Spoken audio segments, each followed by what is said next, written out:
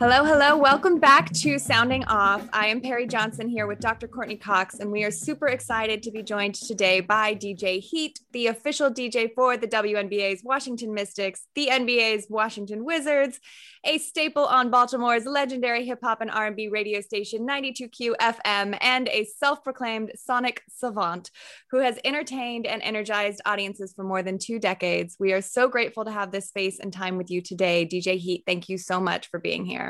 Thank y'all so much for having me. That was such a cool intro. I was like, yes, all right. We do what we can, you know? How would you, one of the things about this project is very firmly located at the intersection of music and sport. And so we ask everyone, how would you describe the relationship between music and sport in your life? Or put another way, what does sport sound like to you? Oh man, the relationship with music and sports in my life, I grew up loving music. Like, of course, I became a DJ when I was 13, just my huge love of music from right there. And even sports, I was collecting sports cards. I was that kid, I had baseball cards, football cards, basketball cards, everything. And I just really love sports, watching sports on Saturdays on TV and everything, like NBA Inside Stuff on Saturday mornings and all of that. So that's how it intersects with me, because that's just been my 2 biggest loves growing up. What does music and sports sound like?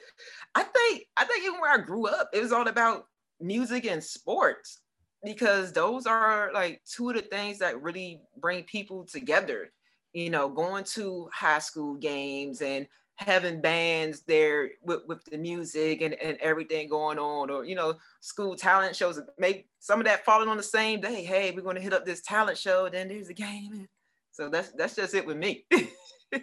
You said that you started DJing at 13, which is incredible. Like, how did you, first of all, like, what was I doing at 13? I definitely not that. Like, I definitely did not have it together. Like, talk to me about like this kind of early moment of like, sport is already there in your life, obviously, but like, what is this early DJ moment like for you? Like, what are you playing at 13? Like, what's resonating with you? How did you really like get started and at that level, at that age? Like, we talked to a lot of DJs. That's like a new one for us for sure.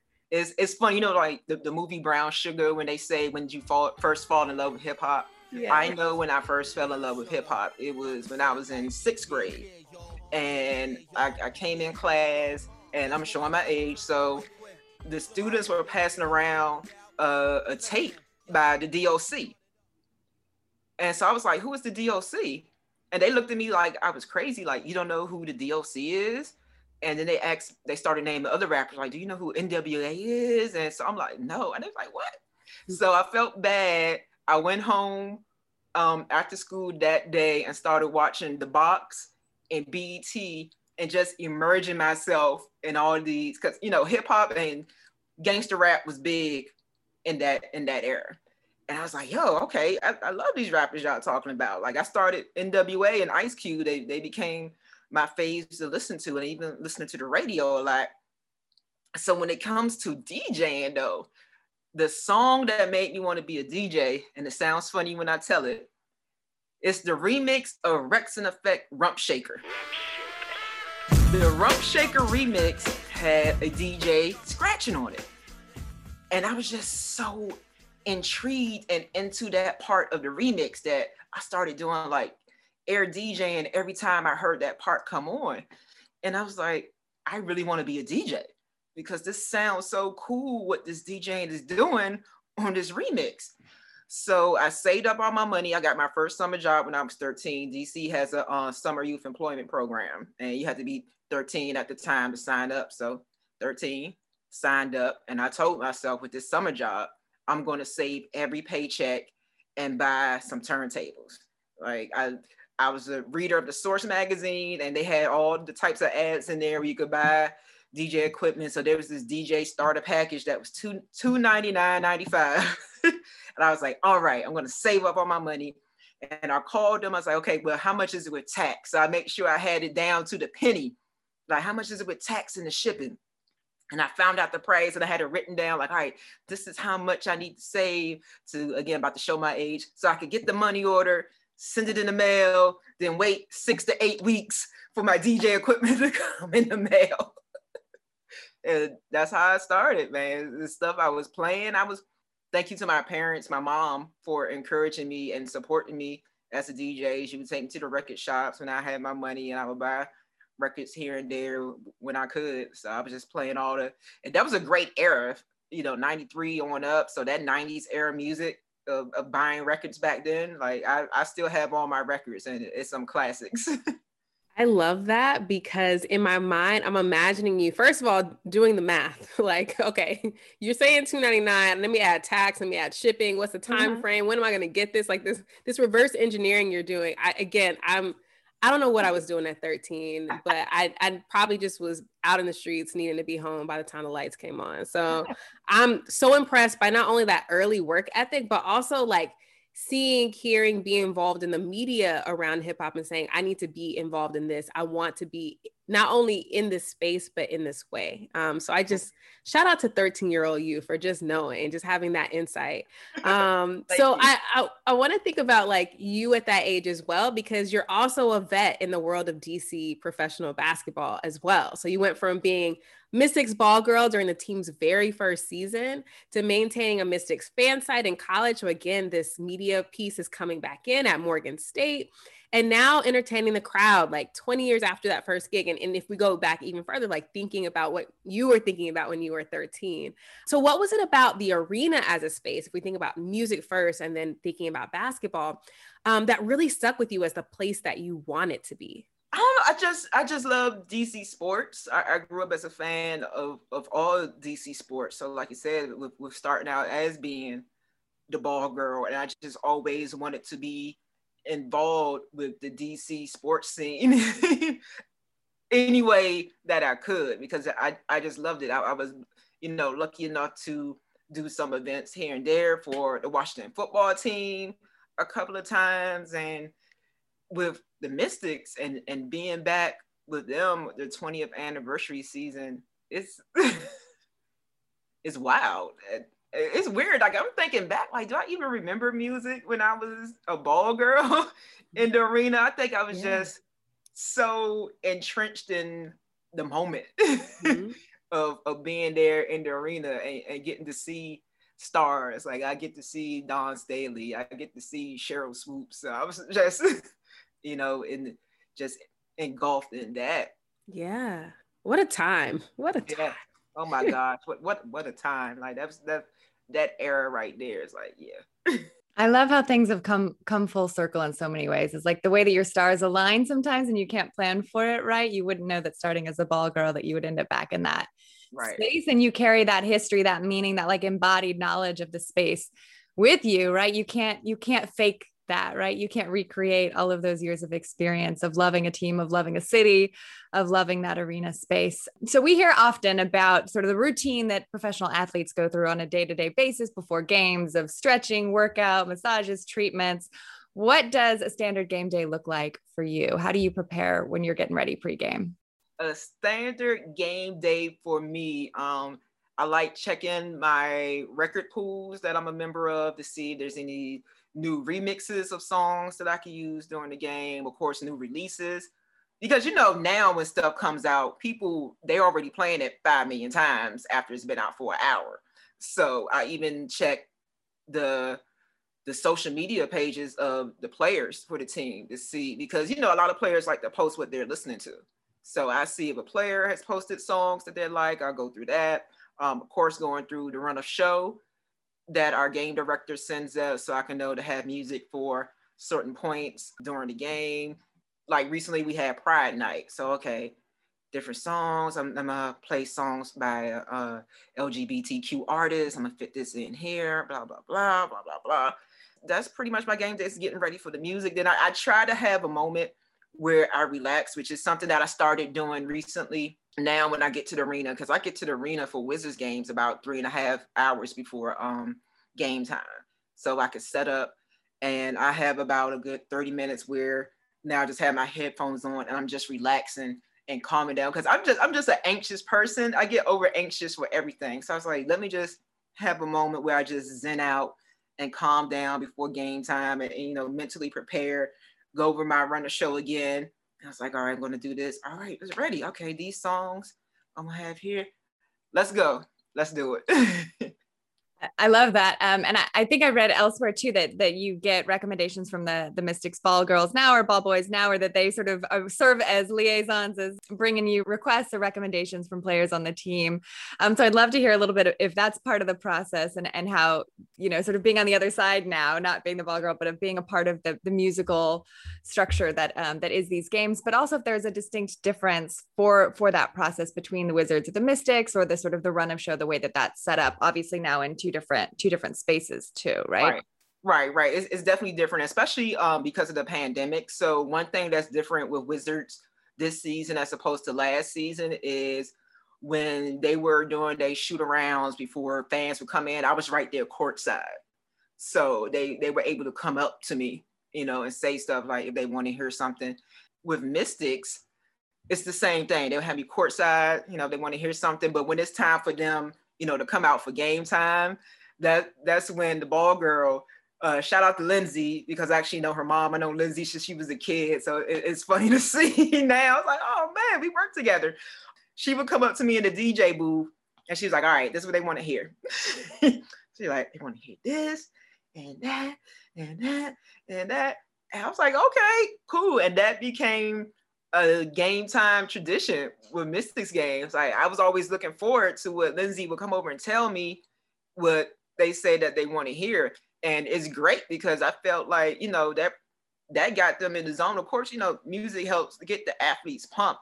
So for that to start during that season where we won the championship, so I'm like, all right, this kind of helps. So it's certain songs that, of course, they really would want to hear as we got closer, like towards, playoffs and finals.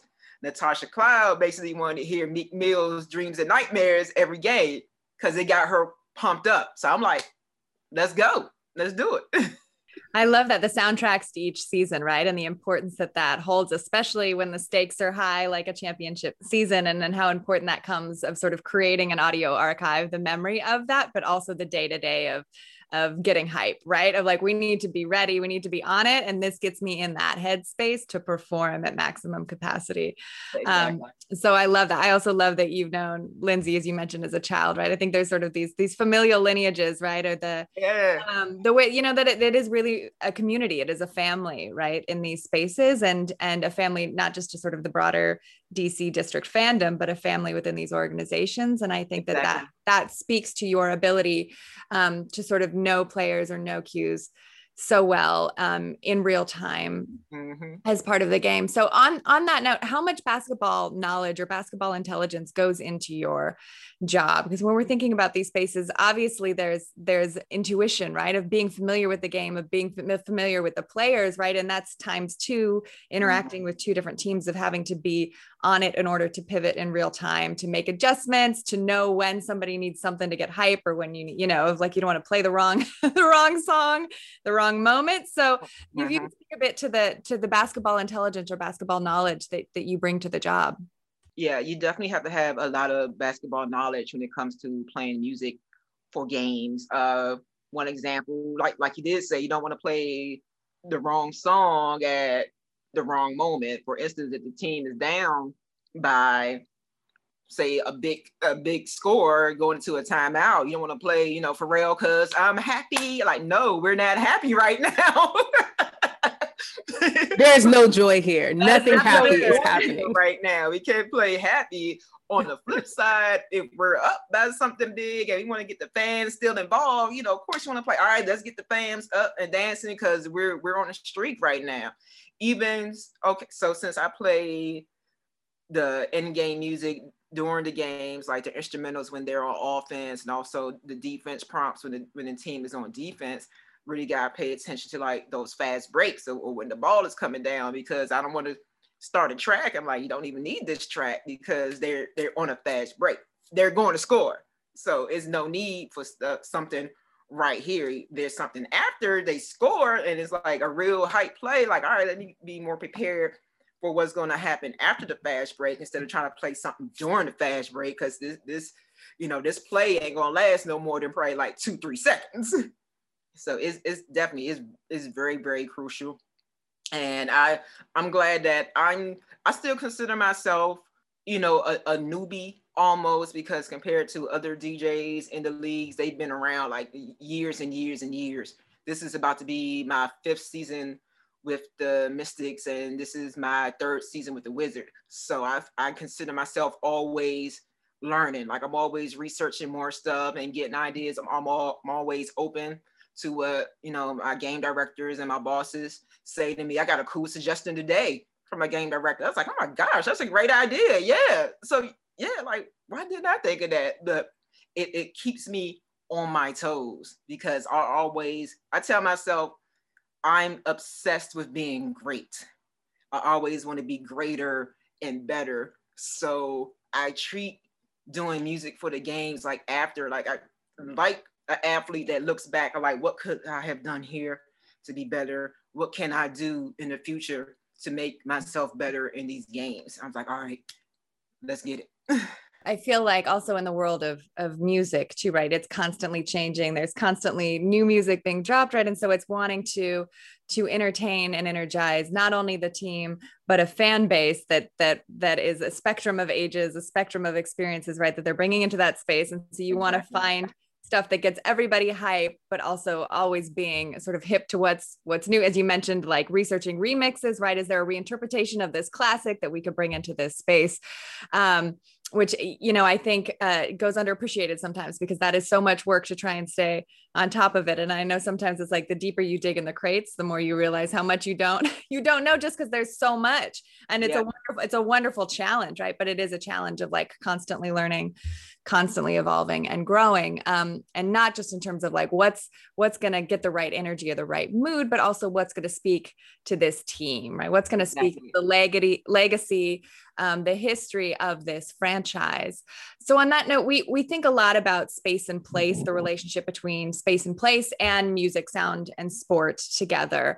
Obviously, DC, the district, right? You're not just sort of catering to the district, but like the DMV, right? Of this sort of larger space, larger region that has a history and affinity with the team. And one way we often reference a music scholar who's coined this term acoustic territory, thinking about the acoustics of a specific space. And that could be DC or that could be the arena itself, right? The arena is the specific territory. And you as an integral part of creating the sound and the soundtrack for that space. So how do you see, or do you see your role as an architect or a curator of the Wizard sound, of the Mystic sound in these spaces?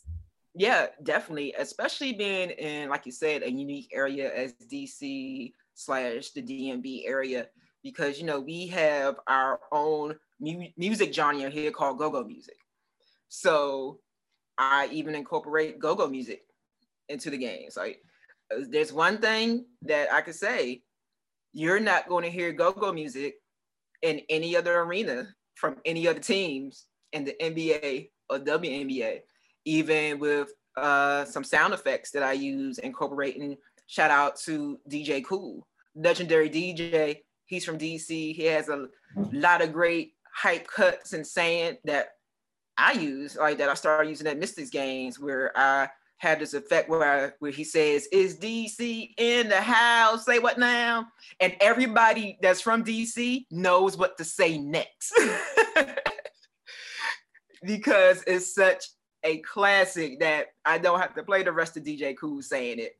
Everybody else is going to finish it, because that's a huge DC song. So yeah, that's definitely a part of curating the sound and distinguishing. And I try my best as well to also try to distinguish between how a Mystics game would sound like and what a Wizards game would sound like. Because yeah, of course there are going to be some crossover fans, but in reality, it is two different types of demographics. Mystics fans, they have things that they like that I know. The key thing that I tell people that I've noticed, Mystics fans love to clap along. If it's so, they will clap the whole time out. So if there's a song that's really rocking and into, that's high energy, they will clap that entire. I'm like, that the whole arena just clap. Like, they love to clap here. So definitely, like, anything that I know that I feel like is gonna make them clap, I'm like, oh, they clapping, and they go, they into it, they clapping.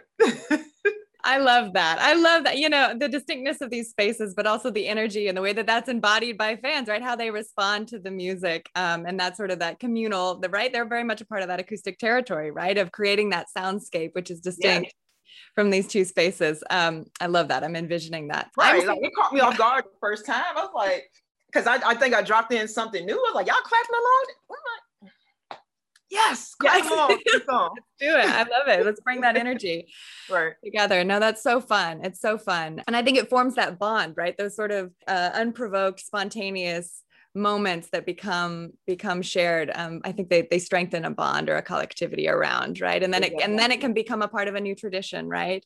Or something that's taken up in those spaces. So I think definitely started some new traditions that I noticed from the fans. I'm like there's this one song I started playing during our championship run season, and they just adapted to that song so well that even my bosses were like, we got to keep using this song because it's the first time you played it, but it was just the energy of the song, and again, how they was clapping, like, this is our official hype song now, right here, when we're really into it. So boom. Yeah, there you go. Yeah, but that's great though, also for fans and for audiences to be a part of that process, right? If it's not just a top down, this is what you're listening to, right? It's this exchange, this call and response that's happening. Yeah. To form that energy. So I'm really happy you brought up go-go, because we wanted to ask about go-go specifically. And I know we've been fortunate. Last time we were in DC together, Courtney and I got to go see Rare Essence perform live, which was amazing. It was at Lucky Strike. It was a peak DC moment. It was surreal to be there, because we already got so lucky just to be able to see them while we're there. At the time, we were both living in LA, so it was already kind of a hike, but it was like a life-changing experience. Wow. I used to DJ at Lucky Strike too. That's funny. I love it. Yeah, no, we felt so fortunate. It worked out timing wise that they were performing. It's also, I mean, go-go, I don't need to tell you this, but for listeners who do not know, like, experiencing go-go live is a whole other level of just feeling the percussive beat, just feeling it, not just listening to it, although it's super fun to listen to. And I do love go-go. Yeah. So I feel that, that's one of my favorite memories in the past few years. I'm glad we got to share that together. Yeah, and y'all saw one of the greatest bands ever. So that's even, y'all had a heck of an experience for y'all first one. We did it right, for sure. Y'all did. Right. But I know, I mean, go-go, for those, I would love for you to speak to go-go a bit for those who are sort of uninitiated, who are not familiar with go-go, in terms of like the distinctiveness of the sound, the way it is sutured. It is so closely tied to DC, to Black DC in particular, to the sort of Black musical histories of DC, but also something that I think has gained more visibility outside of the DMV in recent years because of the way that it's become sort of the rallying cry or the soundtrack to gentrification that's happening in DC, right? And so the don't mute DC hashtag movement and hashtag trending out of that, where the policing of sound, in accordance with gentrification, is always often sort of also about the policing of bodies or communities in particular ways. So I would love for you to sort of elaborate on go-go a bit more. When trying to describe go-go to people not from DC, I guess you could say the closest thing probably to it is funk, but it's still indescribable. Like you said, you have to be there. Shout out to the godfather of go-go, rest in peace, Chuck Brown, who brought us this sound. It's just the heavy percussion of it, and the call and response, and the reaction to it it's just so DC. Now that it's getting warm, I tell myself, you already know it's getting warmer in DC, because when you're out riding around, you hear the guys blasting go-go music out of their cars and everything. Like, all right, summer is coming. Like, we're getting warm. It's such a part of DC that, our G League team is the Capital City Go-Go. We have a team named after go-go music. We have go-go bands perform at games. I play go-go music. We have our intro for the Wizards is Welcome to DC, a go-go song by the band Mambo Sauce. It's just so embracing of DC. And I mentioned DJ Kool earlier. And I think a lot of folks don't realize that DJ Kool is from DC and how big he was for the DC go-go community. Like I say, he has a lot of hits in the go-go community that we still rock today. Fast forward to what you said, what happened in the last 2 years, DC is rapidly gentrifying. When I think it's going to slow down, it's happening again. I was like, hey, y'all done moved to this neighborhood now. I thought this neighborhood was safe. But so there were some residents complaining about music that has been playing from certain places for like 20, 30 years. The people coming in gentrifying, instead of embracing a city and its culture, you try to get rid of it. So the folks in the city was like, nah.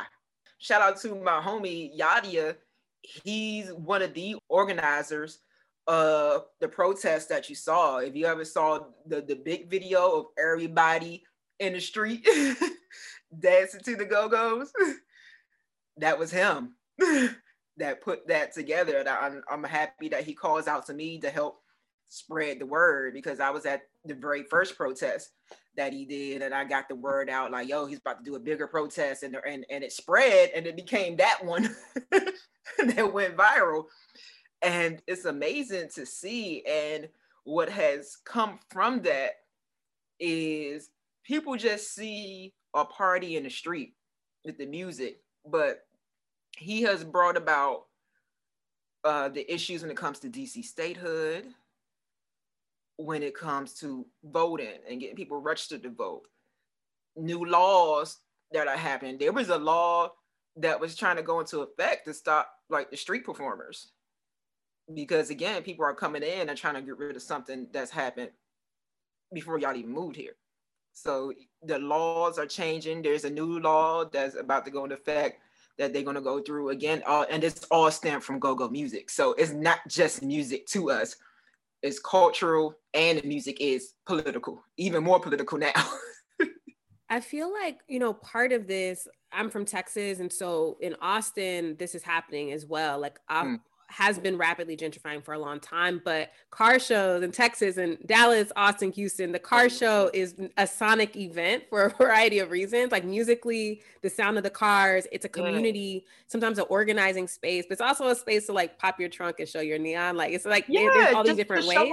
Yeah. And so I see there's a sonic resistance that's happening through go-go in DC that I also see resonate with what's happening in New Orleans, for example, folks trying to regulate brass bands in the streets. Like, that's not peak New Orleans. So car culture, car music culture in Texas, New Orleans, DC, I'm seeing that, but I'm also, when I'm hearing and listening to you, I'm hearing like this sonic resistance that's happening through organizers, through folks that are invested in the music and invested in the city and making sure that the city is not lost. And so I appreciate you talking about not only it is the sound and what sounds are being contested or lost or challenged as not legible or not important in the city, as well as all the folks that are invested in keeping it, invested in making sure that it has that longevity. Because I think there's ways that people will either only hear it as, there's a way that people talk about noise, like noise and noise pollution versus, to me, I'm hearing sonic resistance. And so there's a way that I think that's really powerful. Both, you know, when we think about sports, we talk about sports and resistance in a lot of different ways. But I think that when we talk about like streets and thinking about street culture, street music, and whose streets, I guess is the other thing that's also embedded in this question too. Because there's people claiming streets that haven't been there, right? Exactly. Like, so the place that was under fire for the street performers is actually right next to where the Wizards play. So this area, the Gallery Place, Chinatown area, we joke and say it's almost like a mini Times Square, because that's how it was built up. And these street performers, they would be out there, they got their speakers, they trying to make their little money. They don't bother anybody, they don't harass anybody, they're just out there performing. So you coming in, moving it, you move to mini Times Square and complaining about noise. Do you realize where you moved to? But one thing, again, another law that has arisen, new apartment buildings, they didn't have no requirements when it came to sound. So they try to put that into law. I mean, which kind of makes sense. I'm like, don't you want to soundproof these places where y'all building them? So now the things are going to pass is to try to make all these, you know, fancy apartments and condos they build in near places like that to make them more soundproof. I'm like, that sounds like that should have been the solution in the first place. So y'all were just throwing them up and knew they had thin walls. And these people, you throwing up apartments in the busy neighborhoods with people outside performing. It's like, we ain't gonna make them soundproof. I think this question of sound and place and space is so important. And I'm glad you brought up the proximity of like some of these neighborhoods in question to the arena, because arenas are also gentrifying spaces. Mm-hmm. They change the mapping of cities and the folks that are displaced because of arenas and new arenas too. So mm-hmm. I also didn't want to make this just about sound and like but there's a way that like music and sport are both also involved in like this larger process of who lives in a city, who can afford to live in a city and where they live. And so I find that to be like these two things kind of coming together the way that you're describing them in a really, really important way. Speaking of place, a weird place that you were last summer is in what we are affectionately calling the Wubble. According to DJ City, you had everyone dancing in the Wubble, from refs, players on opposing teams, fans at home were tweeting in real time, having dance parties in their living rooms. I may or may not have been one of those people. What was that experience like for you, kind of transporting you out of the city, but still trying to get that sound in the Wubble? Oh man, it was first I want to shout out to 3 Point Productions. They're the ones that reached out to me to be one of the DJs in the Wubble. I met them when I DJ'd at NBA All-Star last year. So, and it came at the right time because, you know, we're probably like 3 months deep into the pandemic by then. I'm just super like down and depressed. I don't have any gigs going on. I'm like, what's happening? Blah, blah, blah. So it's crazy when they announced that the WNBA season was going to be in Bradenton. I said to myself, I want to DJ this season. I'm like, they're going to need a DJ. I don't know how it's going to happen, but I'm like, I want to DJ this season in Florida. Again, just putting it out there in the universe. Didn't know how it was going to happen. 3 Point Productions reached out to me in June, I believe it was. And they sent emails like, hey, we're going to be doing the WNBA season entertainment and game operations, and we would like you to come down to be one of the DJs. I was like, yes, it's happened. Like, this is what I wanted to do. I was like, 2 weeks later, I was on a plane and down there. It happened that fast. So it was a wonderful experience, man. One thing with working with 3 Point Productions, like, they're great. They do a lot of different sporting events. They're masters. They're professionals at what they do. So one thing that we all agreed upon to try to distinguish things. So they reached out to every team to try to make sure each team got their true experience for their quote unquote home games. So when it comes to like sound effects and what's your song for this, what's your song for that. And we were like, okay, let's also tailor it to that city where the team is from. So Atlanta Dream, let's play a lot of Atlanta beds and sound effects and songs, make it sound like Atlanta. New York Liberty, let's play a lot, and so on and so forth to give it that feel. And I got to shout out the other two DJs as well. DJ Joe Green, who DJs for the Las Vegas Aces, and DJ O, that DJs for the Milwaukee Bucks. So yeah, we were a great team down there. And one thing with me is to try to keep it fresh, because we know it was a grueling schedule. We saw how close the schedule is, and me depending on, we had a rotation. Like if I DJ 2 games one day, that DJ one game. So that means the next day I DJ 1 game, that other DJ did 2. So it was like 2-1 type of schedule going on, but it's still a lot, especially when we had that time period where it was like 14 days straight of games and stuff. So you got to think, I'm DJing so many games. And I was like, I don't want to get too repetitive. because if I'm going to get tired of certain things, I'm like, everybody else is going to get tired of it as well. So that, I think me and DJ O as well, because he stayed there quite a long time as well. We both started digging deeper into our crates of music, and we would like text each other since the courts were right next to each other. So there was sometimes we could hear what the other is playing, if there was like an overlapping game going on. And so we'll text each other like, oh, we ain't heard this one in a while. Like, I'm like, yeah, we're digging into crates at this part of the season because we just don't want to get too repetitive and get everybody into it. But the reception was great from, like you said, players, refs, staff working there. I think music just has that power to give people different moods and feelings, and, you know, have some fun with it. Like, even with the New York Liberty, you know, the season didn't go as expected with the Liberty. So their final game of the season, when I was out there warming up, Jasmine Jones was like, she just want to hear all ratchet twerk music.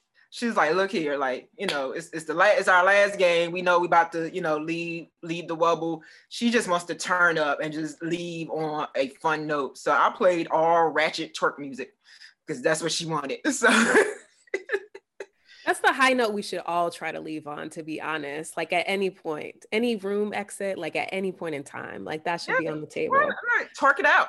Yeah, you have to. So, you know, one of the things that when you were talking about being able to kind of hear between is that folks were playing basketball on sound stages last summer. And I don't think that enough folks talked about like the way that those spaces were kind of set up, because they had to be. They were kind of like, everything was kind of makeshift. But this idea of being able to kind of hear across or hear different spaces, I think is so interesting. And now we're in this completely different moment and coming back to these arenas this season. And so, you know, everything still sounds a lot different than it did, you know, before last March. How have you adapted to being back as fans slowly kind of trickle in across sports? You know, I know it's not quite the same, but I think that there's a way that getting back to arenas and getting out of the bubble and wobble will be a moment of trying to recalibrate. Like, how are you thinking through these transitions?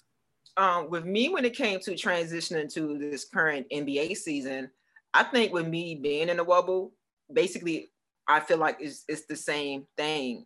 Like, I DJ'd for 3 months straight without any fans. So I don't think I had that much of an issue as compared to, you know, maybe DJs at other teams that didn't do either the women's bubble or the men's bubble, for them to adjust. For me, it's like, oh, okay, it's basically, I'm like in a bubble again. There's no fans, so got to cater to that. I'm just ready for all of that. I'm ready to, you know, for our hosts to be back in and all of that. Just have that feeling, man. It's missed. It's definitely missed.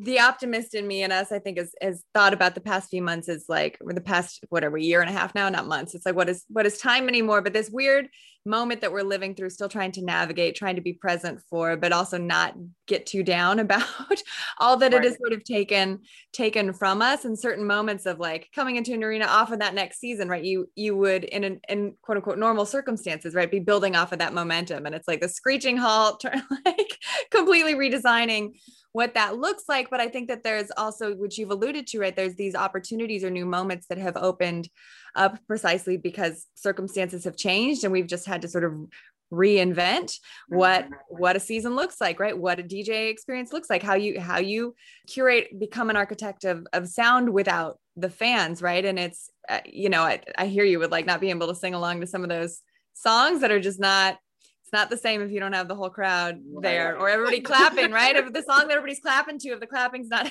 happening to when you pipe it in, it's not this. Right. Like, I haven't played, the one thing I haven't played is everybody clap your hands. I'm like, who's gonna clap? Who's gonna clap? So I do look forward, we all look forward to clapping together again. But I think that, it's encouraging to hear about this sort of this blending that's happening. Courtney's talking about like being on stages differently, the memories that are sort of created that I think once we get to the other side of this, we'll have a moment to sort of look back on, and cool new relationships, new ways of imagining music as part of these experiences, and the teams will have evolved out of this. So that's the optimist in me that Yes. sees this as we get to live through all of this together, and what a wild moment it is, and to keep moving, right? To keep having sports and music be a part of that, even if it has to be reimagined, so that we can still see it, still, that's, we can socially distance from home and watch these games, right? And that's something that gives fans an outlet for sure. We've talked about obviously the relationship between the fans, relationship between the players, but also sort of thinking about C-suites, thinking about the larger buildup, makeup of these spaces. Music, like sports, heavily male dominated, historically male dominated spaces. You, as I understand it, are the first woman DJ for the Washington Wizards. You're one of only 4 women DJs, in-arena DJs for the NBA. I meant, shout out to DJ Shauna, the Milwaukee Ducks, DJ Poison Ivy of the Dallas Mavericks, and DJ Emily Thornhill, DJ Thornstriker for the Detroit Pistons. But this is the question that we struggle with, of like hating to ask it, but also feeling that it's important, right? It's important to recognize that these spaces are still heavily male dominated. And then the ways in which that does or does not impact sort of day to day. So is that something that you feel like you have or have not had to navigate? That's something that you've confronted working in both music and sporting spaces? I think, yeah, you could say, because especially in the era I came up in, that I really didn't have many female DJs to look up to. Like, we could say DJ Spinderella, you could say Coco Chanel, Jazzy Joyce. It was just a handful. But I'm happy now, in this era that we're in now, these current times, that we could name several female DJs in different spaces, in mainstream music, in sports, and I see how it's continuing to grow. And shout out to all the female DJs working in the NBA. I mentioned this the other day, like, it's like we're a family and we embrace when we see somebody else. Shout out to everybody that's doing it, and I think it's going to continue to grow, because women, we do things better. Yeah, I think it just the importance too of thinking back to 13-year-old DJ Heat, right? Of having examples, having models, understanding that things are available to us, right? And whatever our goals are, to sort of have that be a possibility, right, can really change the trajectory of how you live your life, of like, oh, this doesn't have to be a hobby, or oh, I can succeed in these spaces, and how truly important right. that is. Exactly. So we love to see it. We love to support it. Absolutely. So as if your DJ resume was not impressive enough, you've also released your own music. Most recently, your single, City Girl. Congratulations on the release of that track. We'd love to know a bit more about the process of making your own music. If there are other things that will be dropping that we should be on the lookout for. We've totally enjoyed that track. City Girl, I dropped that in November 2019. Of course, pandemic came along a few months later, so it kind of halted all the ideas and promo, because I think once the pandemic started, I think the whole music industry as a whole didn't know really how to handle things. But as we see, they back full steam ahead. They're like, oh, we're going to keep going. We keep going like that. So the process with that, it came about because I realized there was a certain sound of music that I really like, but I wasn't hearing it come from DC artists, and not in a way that I like it. Because me as a DJ, I'm like, okay, it needs to fit this. So it was a twerk song. So shout out to Stymie, and believe it or not, Stymie, he's actually an employee at Capital One Arena as well. So he's a rapper. He works there at Capital One too. They love him there at Capital One. So he came with this idea, and I got a female rapper, Reese P, on it, and great reception. We're pushing it. I really wish I could have continued to go forward with that. We're looking forward to it for sure. Thank you. So every episode, we ask our guests to step up to bat. We're going to transition sports right now and into the shoes of a baseball player for this next question. So imagine, you're going up to bat what is the walk-up song that you would get you hype, you know, coming out the dugout? We can think about it even as that, like coming out if you're being announced, like before tip-off, like just give us the energy. Like what sounds like you getting ready for like athletic greatness? The first thing that comes to my mind, and shout out to our host, Britt Waters. She's going to see this and call me a barb when I say this song. Probably Nicki Minaj, Moment for Life. Because this is something about that track, how it just escalates and gets you, and it just defines like, yeah, like I'm doing this. Like, no, I'm not lucky, I'm blessed. Yes, clap for the heavyweight champ, me. Yeah, Britt's going to see this and really call me a barb. Okay, there's no judgment, but you know, it's like a motivational, that's like a genre of like sport songs though, are like the songs that are like motivational but have that build up energy that like, yeah. Oh, definitely precipice, you know, of like performance, of greatness. So I think it's a strong choice. Yeah, just it does that escalation, that build up is key. That's definite. For people listening, there's an entire physical like reaction that you're having. Like it's like, I just, you know, we got to put the video on so people can get the full effect, the full vibes that you're giving us.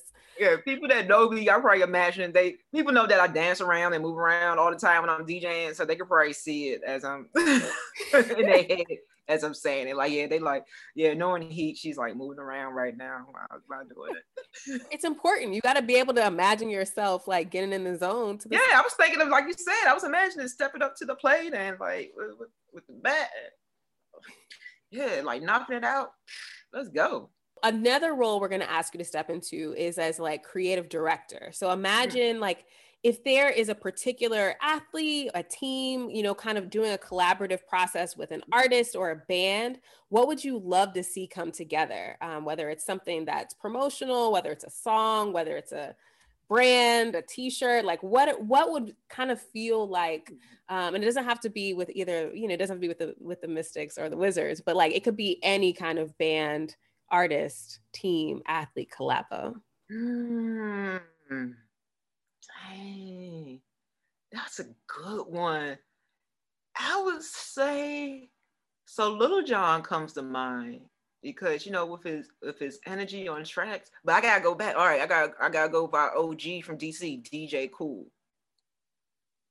and creating a super hype track. And I know you say it didn't have to be DC, but I'm so DC, I just can't help it. I'm here for it. Just DJ Kool's voice and energy and how he is with music, and even with him still doing it today, that I know that he could knock out something. Like, I'm gonna have to hit him up. I was like, yo, we gotta do something. Like, you got me thinking of actually making it happen. Just something specific for our team. I'm going to reach out to him. You done made this happen. Let's make it happen. Like, we just need a little, you know, we just want to be on the liner note, like. Yeah, because I'm thinking, like, has it been, like, has he done anything with our teams before? It's gotta happen. It's gotta happen now. I also see it as like an in-arena pump video too. Like, you know, we need a full like in-arena experience, like after the song comes out. Like it might become like the official song, you know, like I see some potential. You're the person that is the connective glue that can make this happen. I'm gonna make it happen. This makes me so happy. I feel like it's the dream of this question of really interesting collaborations, really interesting ideas. And part of it is just to sort of see how people are thinking through, right? This exchange of music and sport, to dream up what would be possible if we had, you know, if access and everybody was going to say yes. But I think part of the larger dream is like, let's make some of these things happen, because how cool, right? How cool to bring together the legacy of these two things. So any way that we can help, we can hype, we can support. We are fully behind this. I'm here for it. This is like the closest we've gotten to one that feels like tangible. I'm so excited. Watch me work. Love it. Well, thank you so much for joining us. This has been incredible. We have gotten smarter. We have vibed out. We did a little dance. We appreciate you so much for joining us on Sounding Off. Thank y'all so much for having me, man. Y'all are amazing women. Love it. I'm all about girl power. Love what y'all doing. Thank you. Thank you. DJ Heat is the official DJ for the WNBA's Washington Mystics, the NBA's Washington Wizards, a staple on Baltimore's 92 QFM, and a hometown musical hero, bringing the sound of DC to listeners around the world. Thanks so much for listening to us as well. And this edition of Sounding Off brought to you by The Sound of Victory. If you want more music and sport collisions, you can check us out at thesoundofvictory.org or on Instagram at The Sound of Victory. You can subscribe to Sounding Off wherever you get your podcast. And as always, we want to hear from you. So please rate and review us.